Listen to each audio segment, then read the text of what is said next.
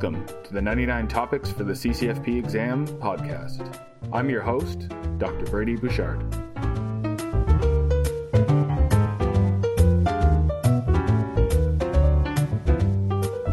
What did you want to talk about today?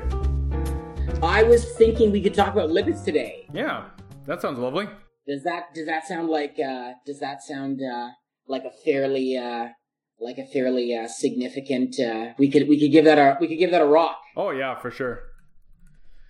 For sure, especially because I got to pull up the reference for it. The new, I can't remember which month, the CFP article by Mike Allen. Mike Allen, the greatest person alive. I don't know how he's so prolific.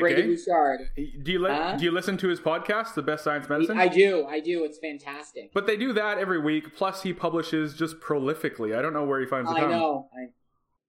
No, he's a phenomenal.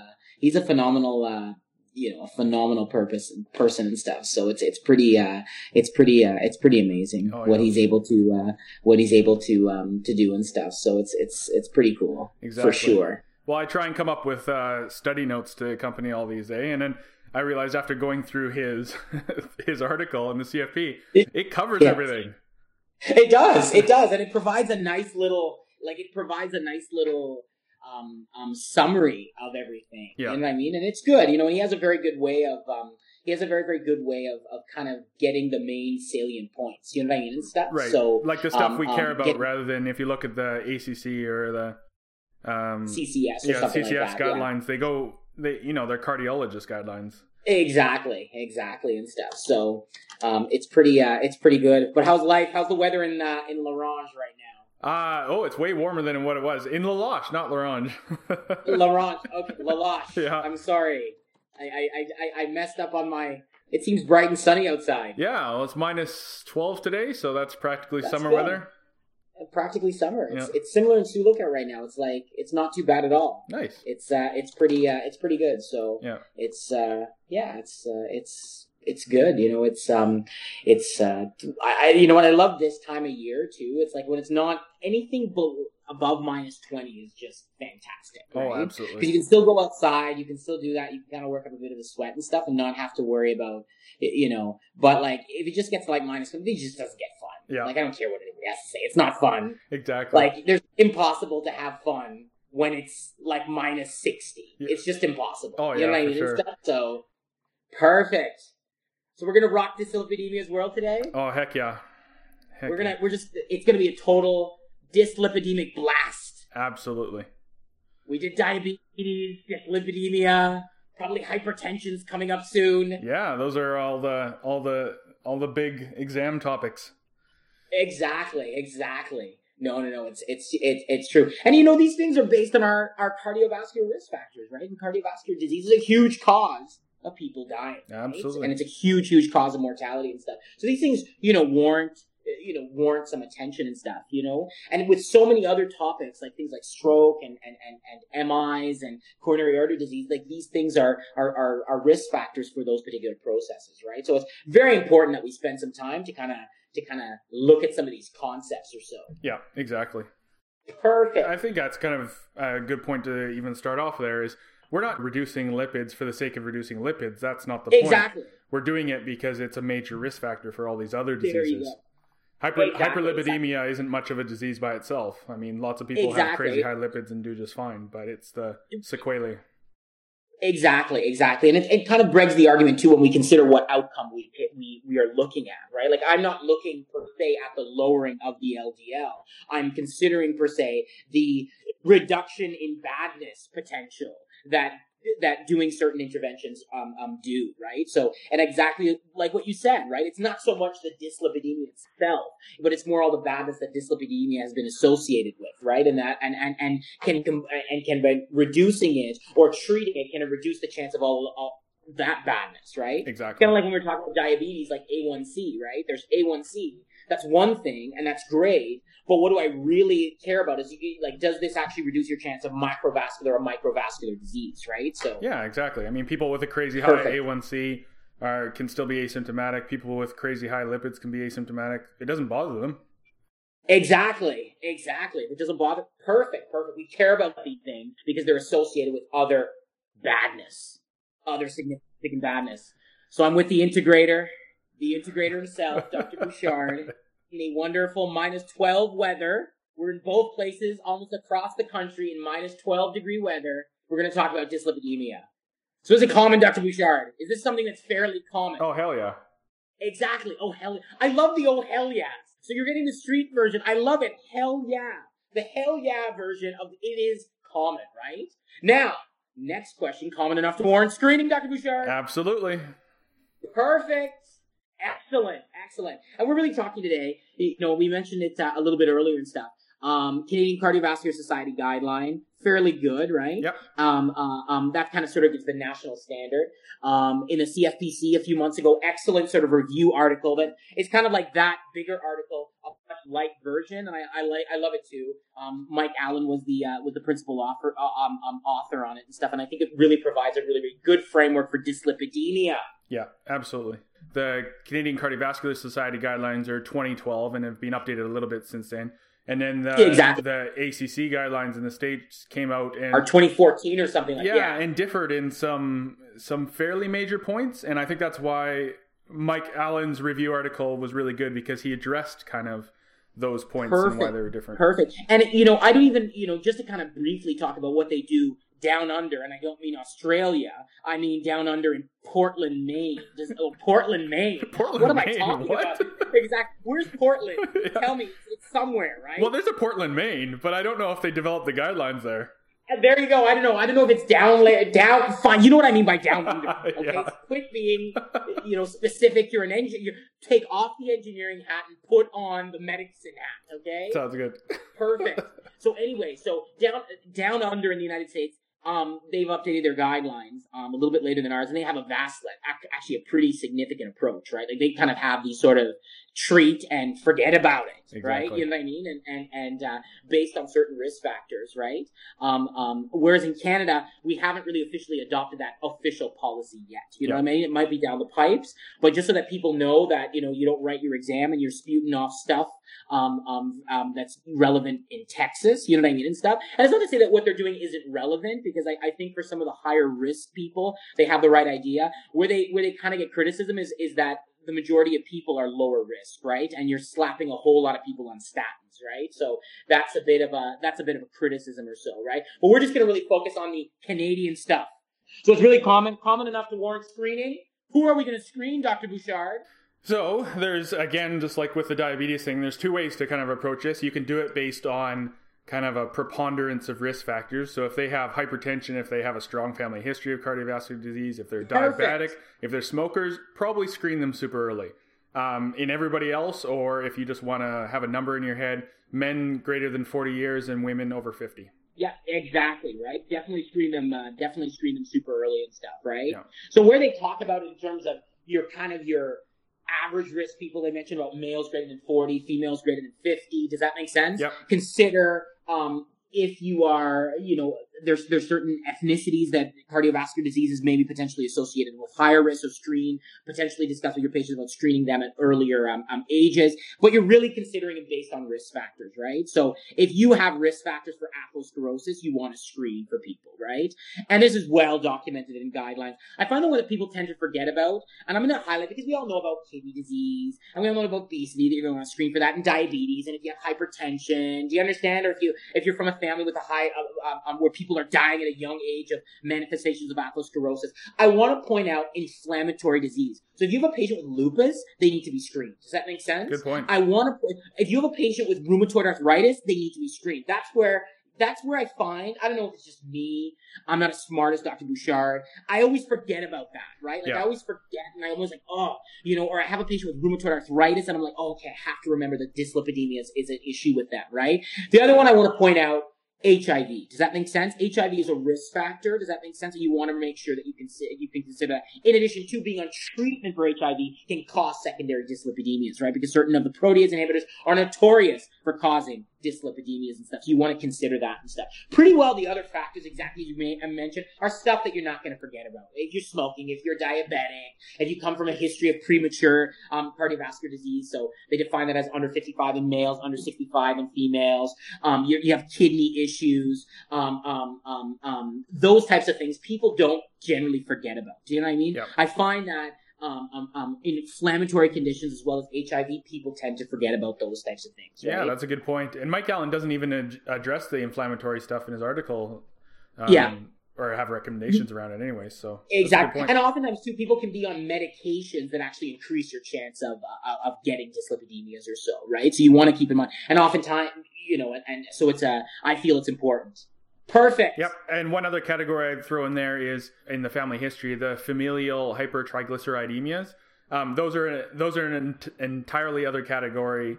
They're managed early and aggressively, and they don't. None of the guidelines really apply to them at all. Really talk about it. And that's where you're going to get your fellowship trained endocrinologist colleagues. Involved exactly. Stuff, because there's about 50 different genetic mutations of this and stuff. So and genetic testing can be important and stuff. But very, very good point by the integrator. There you go, Captain Calculus, Dr. Brady Bouchard. Nice. Perfect. So what are we going to do now? Okay, so you have a person, you decided to screen them based on their average risk and their age, or, they have some risk factor. So what are you going to do? What's your screening test of choice going to be? Non-fasting lipids. Excellent. I'm glad you put that in there with non-fasting. If you want to piss people off, get them to fast, right? It universally pisses people off, right? And for years it was like, no, you have to fast. Like, it's like using your cell phone at a gas station. It may we may think you have something and treat you just totally accidentally for something totally bad. Exactly. Right? And even though that's the standard of care now, man, it's still an uphill battle. I still have to fight with our lab here. Our lab will not do non-fasting lipids. You do not need to. Exactly. And I'm glad you mentioned that, right? And they're getting away from that too because it's annoying. You're fasting for 8 hours. You know what I mean? And we have no good evidence to base it from. Yeah. And the big thing is fasting really only affects your triglycerides. And guess what? Triglycerides aren't really even a target for anything. Exactly. Right? So it's kind of pointless, right? Yeah. So all of these things are usually at a steady state anyway. And the only one that it really affects is your triglyceride. And that's not really a target for anything that I'm using, right? So beautiful. Perfect. Excellent. Right? So we're going to do non-fat. And what does that mean? That's your LDL. That's your HDL. Your triglycerides. They have this new thing called non-HDL, right? So it's a calculation. Does that make sense? Yep.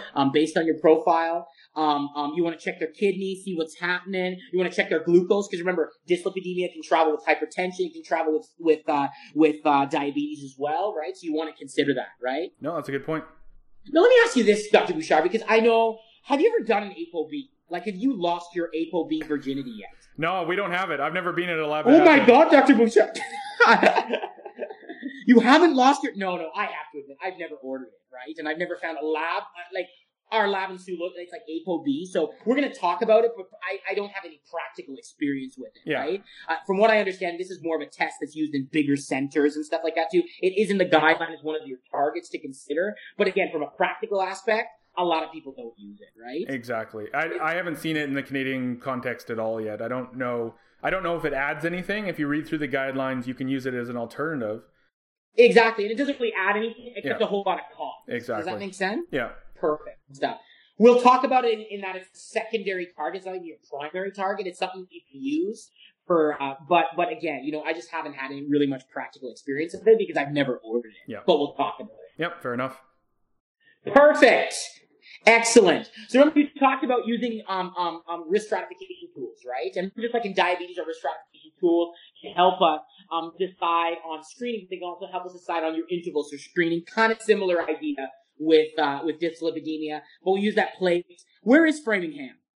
For March, where is it? Is it in Canada or in the States? Like, this is a question I have no idea. I'm going to guess Massachusetts just because I feel like it. I actually don't know. That's a good question. That's because you went to MIT, didn't you?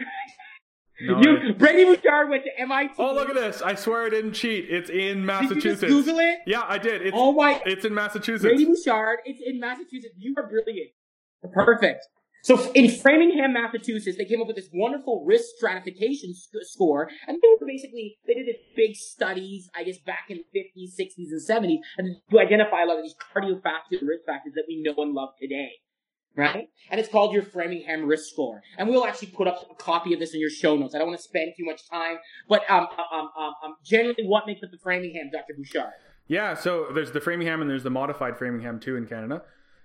They all use the same numbers, so it's age, gender, your cholesterol measurements. So you can either find Framinghams that use total in an HDL, or you can find ones that use an LDL, or ones that use a non-LDL ones. And then the risk factors, so smoker, diabetic, and your systolic blood pressure, and whether you're on treatment for blood pressure. But the modified, the one that we should be using in Canada per the guidelines, is called the modified Framingham, and you have to make sure you're using the right one. Perfect. And the modification is that you do the Framingham, you come up with a percentage risk for 10-year cardiovascular events, but then you double it if you have a family. Perfect. I'm glad you mentioned that. Yeah. So if you have a family history, so men over 50 or women over 60 with cardiovascular event in your immediate family members, then you double your risk. Perfect. I'm glad you mentioned that, because that's what people forget to do, is double it. If you have a risk of an early manifestation of atherosclerosis, you need to double your when you compute your score, you need to double that number, right? And people often forget about that. So good. So in Framingham, Massachusetts, and I wish you could all see me because I'm doing air quotes for Dr. Bouchard, in Framingham, Massachusetts, right? That is a risk stratification tool, right? So you can actually risk stratify people according to their risk of having an atherosclerotic manifestation. Does that make sense? In the next 10 years. But they use it as well too in the guidelines to say, well, if your risk is above 5%, you're going to be screening that person every year. If it's under 5%, then you could probably screen every 3 years or so, right? You don't probably need to screen every year or so. Yeah. And again, if you're reading through Mike Allen's guidelines, he even mentions, which was new to me, and I didn't have a chance to read through all the evidence, but he mentions repeat screening no more than every 5 years in everybody that's not on lipid-lowering therapy. So he's got a couple. Perfect. He's got a couple different things in there that are different from what I even learned in residency. But just to mention the contrast, I think screening anywhere is between 1 and 5 years based on your clinical suspicion is reasonable. Exactly. I agree, and I tend to be more of the Mike Allen 5-year group, you know what I mean, and stuff, because it's the problem is with doctors, we think that if I can do some blood work, and if I do some blood work, and I'm going to find something, and the problem is we find things that, we end up with these new issues. Does that make sense? And they may not necessarily treating them is actually going to affect outcomes for that particular patient. Does that make sense? So yeah. Well, you always got to remember every test has a sensitivity and a specificity, and if you test anyone enough times, you're going to come up with a positive, and it'll probably be a false positive. So perfect. That's very, very true. So we're doing a Framingham. We're rocking along with our Framingham, our modified Framingham. Remember to adjusting things according to whether or not there's early you had atherosclerotic manifestations. So what do we do? So basically, when you have decided to screen somebody and you're stratifying them, and you're using your Framingham to stratify them. We talked about this a little bit. You're really stratifying them according to their 10-year risk. Their 10-year risk of badness happening. So they have a stroke, they have a cardiovascular event, they have peripheral vascular disease, they have some atherosclerotic manifestation. So you can stratify people into low, intermediate, or high risk based on your Framingham. Or AAA. AAA is the other one. Or AAA. Very good. I almost forgot that. Thank God you went to MIT. And there you go. That's Canada. Thank God, Brady Bouchard. If we need to integrate something right now, if I need to get the volume of a cylinder right now, oh my God, you be our man. Yeah. I'd like to think so. There you go. Excellent. So we have low, intermediate, or high risk. We're stratifying according to our Framingham. Yep. And where the real challenge is really kind of what you do for the people in intermediate risk, right? So high risk people, right, that are defined by usually they have clinically atherosclerotic manifestations. They have a triple A. They have some chronic kidney disease. They are diabetics and not being diabetic themselves, right? There's criteria on that. Yeah. Right? So they're diabetes and they're older diabetics, so greater than 40, right? Or they've had it for a longer period of time. Does that make sense? Over 15 years. So just having diabetes and being 20 and having diabetes does not necessarily put you at high risk. Exactly. Right? Yeah. Those people are probably going to be on statins. Does that make sense? Like those people should probably be on statins because they've had an atherosclerotic manifestation. Does that make sense? Or they have a lot of risk factors. So the high risk people are not usually your diagnostic challenge. Hi, I had a heart attack last week. You should probably be on a statin. Does that make sense? Oh, absolutely. Hi, I lost my leg because of peripheral vascular disease. You should probably be on a statin, right? Yeah. That's not usually the issue. Hi, my Framingham risk is 69%, right? Yes, you should probably be on a statin, right? That's not usually the diagnostic challenge, right? And it's not even usually oftentimes the low risk people. It's the intermediate risk people, right? So what do you do in that sort of intermediate risk, right? So high risk people, they're going to be on a statin. They're higher than 20%. They have atherosclerotic manifestations. They have high risk diabetes. So that is not just everybody with diabetes, but there's certain people with diabetes who are higher risk, right? Chronic kidney disease, eGFR under 60. You are going to probably have most of those people on a statin. Absolutely. Period. Yeah. And so when you're talking about the high risk on the Framingham, it's the 20%, 10% category. So over 20% is the high risk. 10 to 20% is where you're talking about where you kind of have to have a discussion with the patient, have a risk benefit kind of analysis, because there is some side effects to being on a statin as well. And then less than 10%, they don't need to be on a statin. Exactly, and stuff. Yeah, so their chance of being on a statin, they're probably not going to benefit, especially if their LDL is under 5, right? You know what I mean? Now, the CCS characterizes the low-risk people. It says under 5 and above 5. So it'll say in the greater than 5 if they haven't responded to lifestyle modification, and we're really going to talk about that and stuff. So even though we mentioned statins, like, we're not saying that you don't tell people to stop smoking, right? Like, no, you're still going to do all your lifestyle modifications. That's going to be very, very integral and stuff. But if your LDL, especially if it's below 5, your chance of getting is very, very low. Like you're probably not going to need a statin, and your benefit of statin therapy is extremely low, right? The CCS will talk about if you're above 5 and you're low, and you're otherwise low risk, and your LDL is above 5 and it's not responding to behavioral modification or lifestyle modification, to consider statins. Now, I kind of put consider statins in that group in extreme air quotes. Does that make sense? Because the benefit even to that group is low. Yeah, exactly. And the other thing to mention there, which you kind of intimated, but I just want to hammer home, not every patient is going to need a Framingham risk score. If you have a cardiovascular disease risk equivalent, quote unquote, you don't need a Framingham because you're automatically in the high risk group. So like you said, any evidence of coronary heart disease at all, so MI, angina, failure, any previous stroke or cerebrovascular disease, the peripheral arterial disease, aortic atherosclerosis, like any actual evidence, they're automatically high risk. Perfect. So if I tell you a trick question for the examination, hi, you have a proposal STEMI. What is their, Framingham score? And you're like, well, I don't know what their blood pressure is. Yeah, exactly. You say it's greater than 20%, right? Perfect. We can get a whole bunch of stuff. So high risk people, again, everybody's gonna get everybody's gonna get lifestyle modification, right? So we're gonna talk about that. So I don't want to diminish the value of that. Everybody's gonna get lifestyle modification. For your high risk people, so if they have atherosclerotic manifestations, they have significant renal disease, they have high risk diabetes, their Framingham risk is about 20%, they have a triple A, they're gonna be on statin therapy as well. Low risk people, the vast majority of low risk people are not going to be on statin therapy. The CCF talks about if they're low risk and their LDL is greater than 5 to consider it. Does that make sense? But again, the absolute benefit to even that group is very small, right? So you can do that what you will. Absolutely. Perfect. Let's go and talk about the intermediate risk people. And as you well define, those are the people with between 10 and 20%. So they have a chance of between 10 and 20% in the next 10 years of having an atherosclerotic manifestation. That's where it gets tough, and you have to talk about, we know the obvious side effects of the statins, the kind of myalgia, muscle ache, that sort of thing. But then also talking about the benefit of them, I think that class is difficult because I'm always weary of pharmaceutical studies in the first place, and none of the statins have comparative effectiveness studies between the agents, so you don't even know what agent to pick. But also, the bigger issue with them is that none of them looked at actual outcomes. All the studies are on surrogate outcomes. So they looked at lowering your LDL, essentially. They didn't exactly. None of the coming to market studies had anything to do with actual heart disease or anything like that. And there's been studies since that, meta-analyses and stuff like that. We need a trial funded by government, obviously, because nobody else is going to fund it, where they actually do a randomized trial on statins in that intermediate risk group. Exactly. No, that's a very, very good point. And this is where it is. Like we say, high risk people, yeah, it's a no-brainer. They're most likely going to benefit. Low risk people, the vast majority are not. It's the intermediate risk people. What do we do, right? Because we don't have very, very good studies, exactly as you mentioned, and we're kind of left in the dark.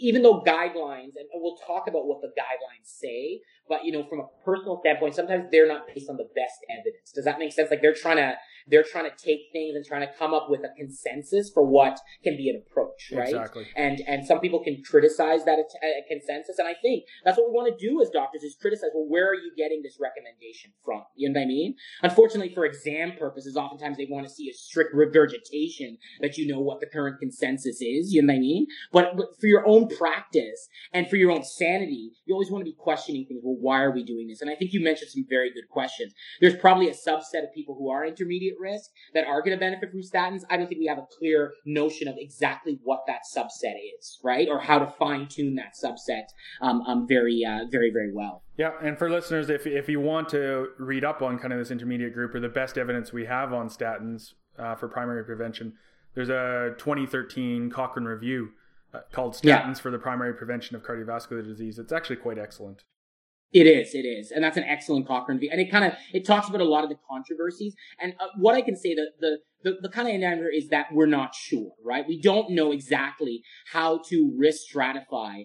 And that's my personal opinion. And that's based on what the evidence says. We'll talk about what guidelines say, but my personal, opinion and when you actually scrutinize the evidence as well, we don't have good evidence for teasing out who exactly is high risk in this intermediate group.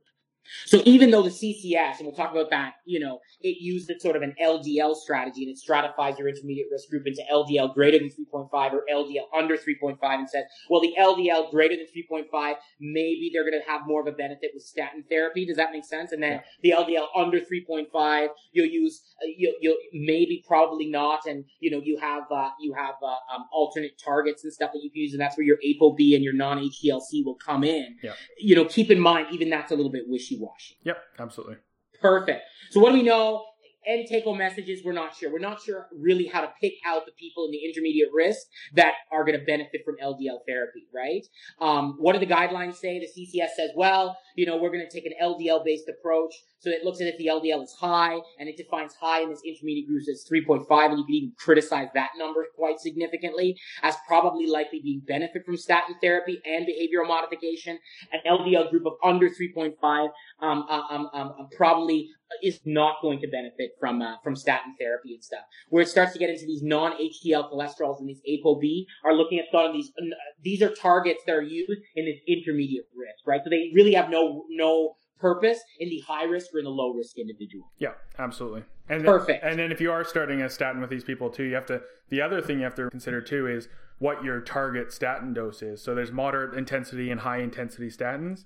Yeah. And in general, to just summarize it in my head, the intermediate group, if you're going to put them on one, aim for the moderate intensity because they're probably not going to get as much benefit from high and they're just going to get more side effects. And then those at high risk, you got to hit the high intensity statins as much as you can because that's the whole point of having them on in the first place. There you go. I think that's a good point to mention. Like if you are going to take somebody at intermediate risk and whichever guideline you're going to follow, that's a good take-home message. Like if you are going to start them on a statin at intermediate risk, they're probably not going to benefit from high dose statinization. Right? They're probably going to benefit from more moderate dose or lower doses or so.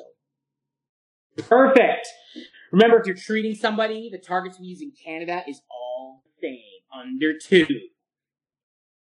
And that can cause, they'll say under 2 or greater than a 50% increase in the LDL. Does that make sense? You'll want the under 2 or greater than the 50% a decrease in your LDL. So irrespective of when you're going to initiate therapy, your target is going to be the same. And I find a lot of people don't get that. And I didn't get that for a very long time, right? It's more once you make a decision to treat, your target is the same. Yeah, exactly. And that's a good point to hammer home. If they're already on lipid lowering therapy, if they're on a statin, you can't use that whatever measurement you have right there that you just did their lipids as their target or 50% of that. It's 50% of what they started with before therapy. Exactly. It's 50%, exactly. And then look, you have someone that's low risk. Remember we said that low risk people really don't benefit from statins, but let's say you're adhering to the guideline and their LDL comes back at 9 and you're like, I really want to get this person on statin. Like, you're not going to drive them down to 2, right? Yeah. A 50% reduction would be fine in them. Yeah, absolutely. Perfect. And again, too, in the guideline, we'll talk about the ApoB and non-HDLC. And keep in mind, these are secondary targets, and these really only come into play in intermediate people, right? That there's targets for ApoB, it'll talk about under 0.8, and targets for non-HDLC is under 2.6. So if you decide to use those as an alternate target, but folks, they're not the primary target. That's why no one measures an ApoB. Does that make sense? Because for most people, it's still LDL. Yeah, exactly. And I like in the Canadian context, we're just generally more conservative than the US, and I think that served us well. Excellent. Perfect. So I think we talked about, that's awesome. And is lifestyle stuff still important, right? Is it all just statinization, like statins or bust? It's lifestyle for all the chronic diseases. It's easy marks on the exam. Excellent. Perfect. Lifestyle and multidisciplinary teams. So remember, diet, exercise. Exercise is really, really important. They're starting to question some of the lipid, specific dietary issues that we use around cholesterol and whether or not they actually benefit, I mean, and stuff. Whether or not they actually benefit, is it reasonable for people to see a dietitian? Absolutely. Does that make sense? Because, we know that probably surviving on a diet of potato chips and Twix bars probably is not going to help anything, including dyslipidemia, right? So that can be a recommendation as well, too. As part of your multidisciplinary team, quitting smoking, good idea. Alcohol to low risk guidelines, you know what I mean, and stuff. Those things, exercise, you know what I mean, is going to be good. So we want to remember not to forget any of those things and stuff, because those things have benefits as well. Yeah, absolutely. Perfect. Excellent. What are we talking about? Talking about classes. Oh, and guess what? There's a new class of medication that just came out this year, Dr. Bouchard. No, statins only. Really? Statins only. Are you sure about that? Yeah. Mike Allen even says in his review article, and I love that, there's no evidence for anything other than statins so far. Perfect. Yeah. No evidence for anything other than statins. I love it. Yeah. Maybe as an adjunct. Classes of medications that are there. Yeah. Other medications that we can use. Now I agree that there's no evidence for using them. Well, the fibrates is one. Good. Probably do nothing. Probably fairly good at lowering your triglycerides if you have triglyceridemia that's so bad you're getting pancreatitis. Yeah. But as far as cardiovascular risk factors, no evidence that really it does really much in terms of lowering outcomes and stuff significantly. Boom! Give me another class. Niacin, which everybody loves to hate. Everybody loves to hate niacin. Niacin is like, it's the Rodney, it gets no respect. Exactly. It probably shouldn't, because it doesn't affect secondary outcomes either. And you get crazy side effects. You get crazy side effects from it, right? You get flushing and all this sort of other stuff that happens and stuff. Yeah. It was touted as an HDL raising drug, but the problem is that it didn't affect outcomes. That was the issue. It raised HDL, but it was not affecting secondary outcomes all that well, right? Perfect. What about another class of medication? Probably the second most common one we use out here is, I never pronounced the generic, ezetimibe? Yeah, ezetimibe or whatever. Ezetrol. Yeah. These absorption, again, medications that do not have evidence for reducing outcomes. Does that make sense? Yeah, exactly. Right? So, there were a lot of studies looking at that. If you add these to statins, you might lower your LDL, but does that help you get better outcomes? Not sure. Probably not, right? But cholesterol absorption inhibitors, right? These are just other classes, just in case people are intolerant, truly intolerant, right? You need to know what other agents you can use. Yeah, and it's not, and nothing's black and white in medicine. I think it's probably reasonable if they're completely intolerant to statins to try one of these, but there really is no good data on using them. Exactly. There's no good data, and there's no good data to say that these things reduce those atherosclerotic manifestations. Yeah. That's the thing. Yeah, right? And if you're treating to target, maximize your statin therapy before you add any of these. Perfect. So it's kind of statins or bust.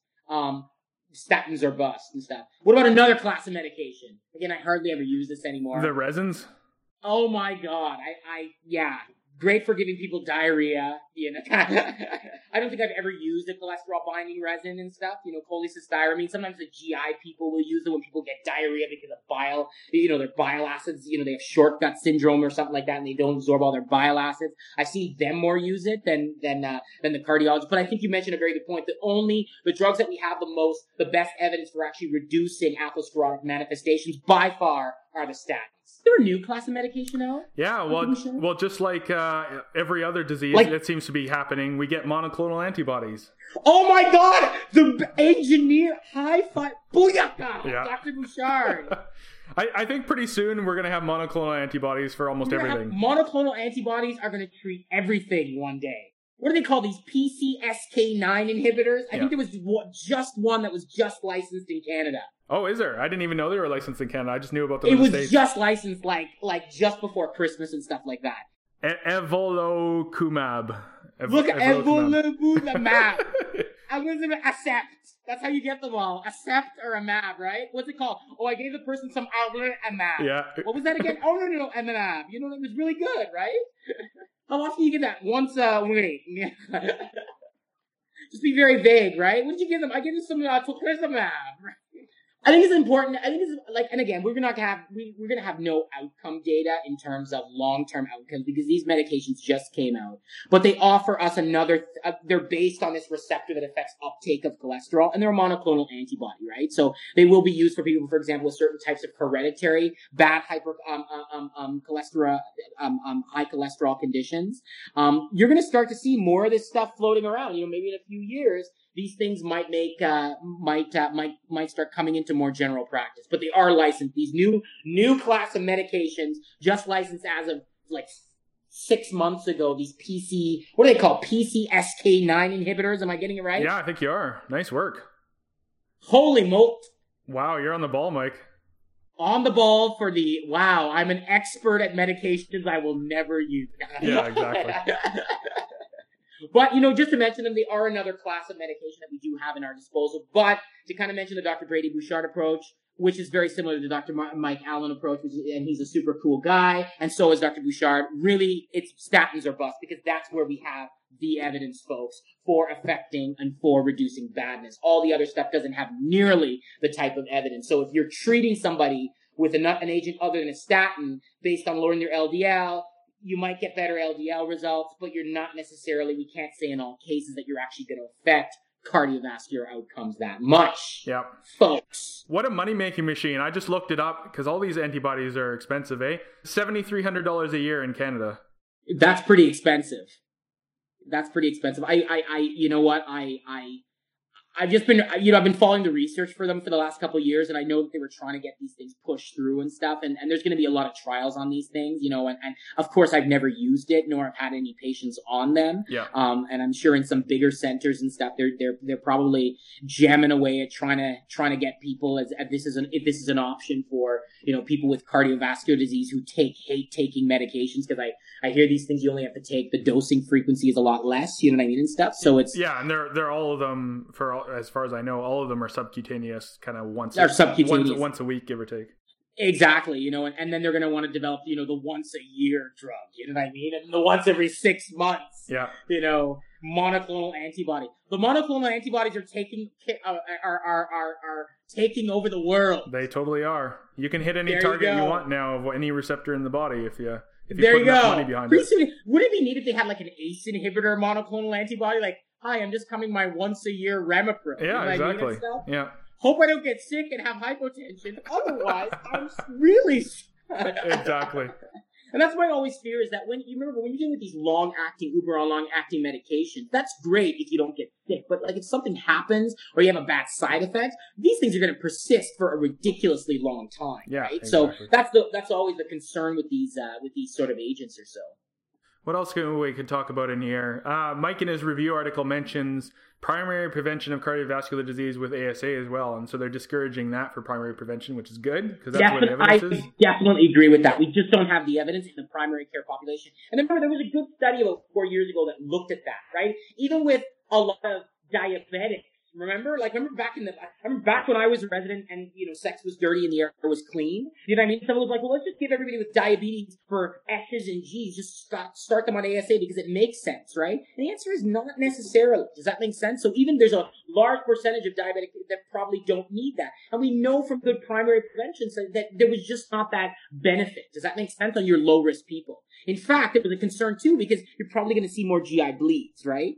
Other stuff in this minimalist article. We suggest that testing for baseline CK and ALT in healthy individuals before starting statin therapy is generally unnecessary, which is awesome. I agree with that wholeheartedly.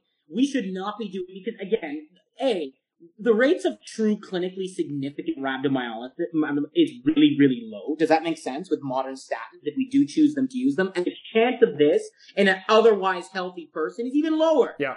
And I would suggest, with no evidence to back it up, that they would be symptomatic as well. Perfect. That's the kind of thing that you want to be looking at. And keep in mind too, they address this. I like the CCS has this nice little app, and I use it. I use it a lot because they actually have this really, really good section on statins kind of symptoms. Whether it's a myositis or a myalgia, and when to stop the statin. Does that make sense? If say someone's CK is too high. So I encourage everybody to take a read of that or so. Maybe we can put it in the show notes and stuff. It's one of these things. It kind of differentiates the terms between statin-induced myalgias or statin-induced myositis and at what CK cutoff. Because there's your CK's high and then there's your CK's high, right? Is your CK a couple times the upper limit of normal versus it is 20 times the upper limit of normal? Does that make sense? No, that's a good point. And I've been using that app. I totally forgot that it had the lipid guidelines and stuff in there because I've been using it for atrial fibrillation and think it's great. Yeah, it's a good thing. Perfect. And I actually use it a fair bit for I find it actually gives a fairly good comprehensive assessment of sort of those statin-induced myalgias and stuff. And it has a little app that you can go through and plug in your patient characteristics and stuff, and it works everything out for you. I think the big take-home message with that, with these statin symptoms, is that there's myalgias and there's myositis, right? Yeah. And myositis usually come with a clinically significant elevation in your CK. Does that make sense? So whereas a myalgias, there aren't. So you can have statin-induced myalgias, right? And that may be an indication for stopping the statin or reducing the dose. But you can try again with a different statin a few weeks later. Does that make sense? Yeah. No, that's the type of thing that you want to consider. The guideline will have different cutoffs that it uses specifically for when you want to stop it versus when you want to give the person a break and restart it or so. Yeah. No, I think that's a brilliant point. Good call. Perfect. I think we covered it, eh? I think we rocked the dyslipidemia world. I think you integrated it effectively.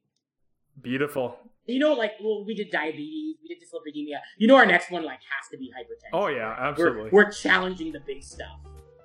And these things are all kind of related, right? Atherosclerosis, right? What are manifestations of atherosclerosis? So maybe we can challenge the hypertension world next time. Sounds lovely, Mike. You have a great day. Thanks for the chat. Alrighty, always a pleasure. Take care. Have a good one.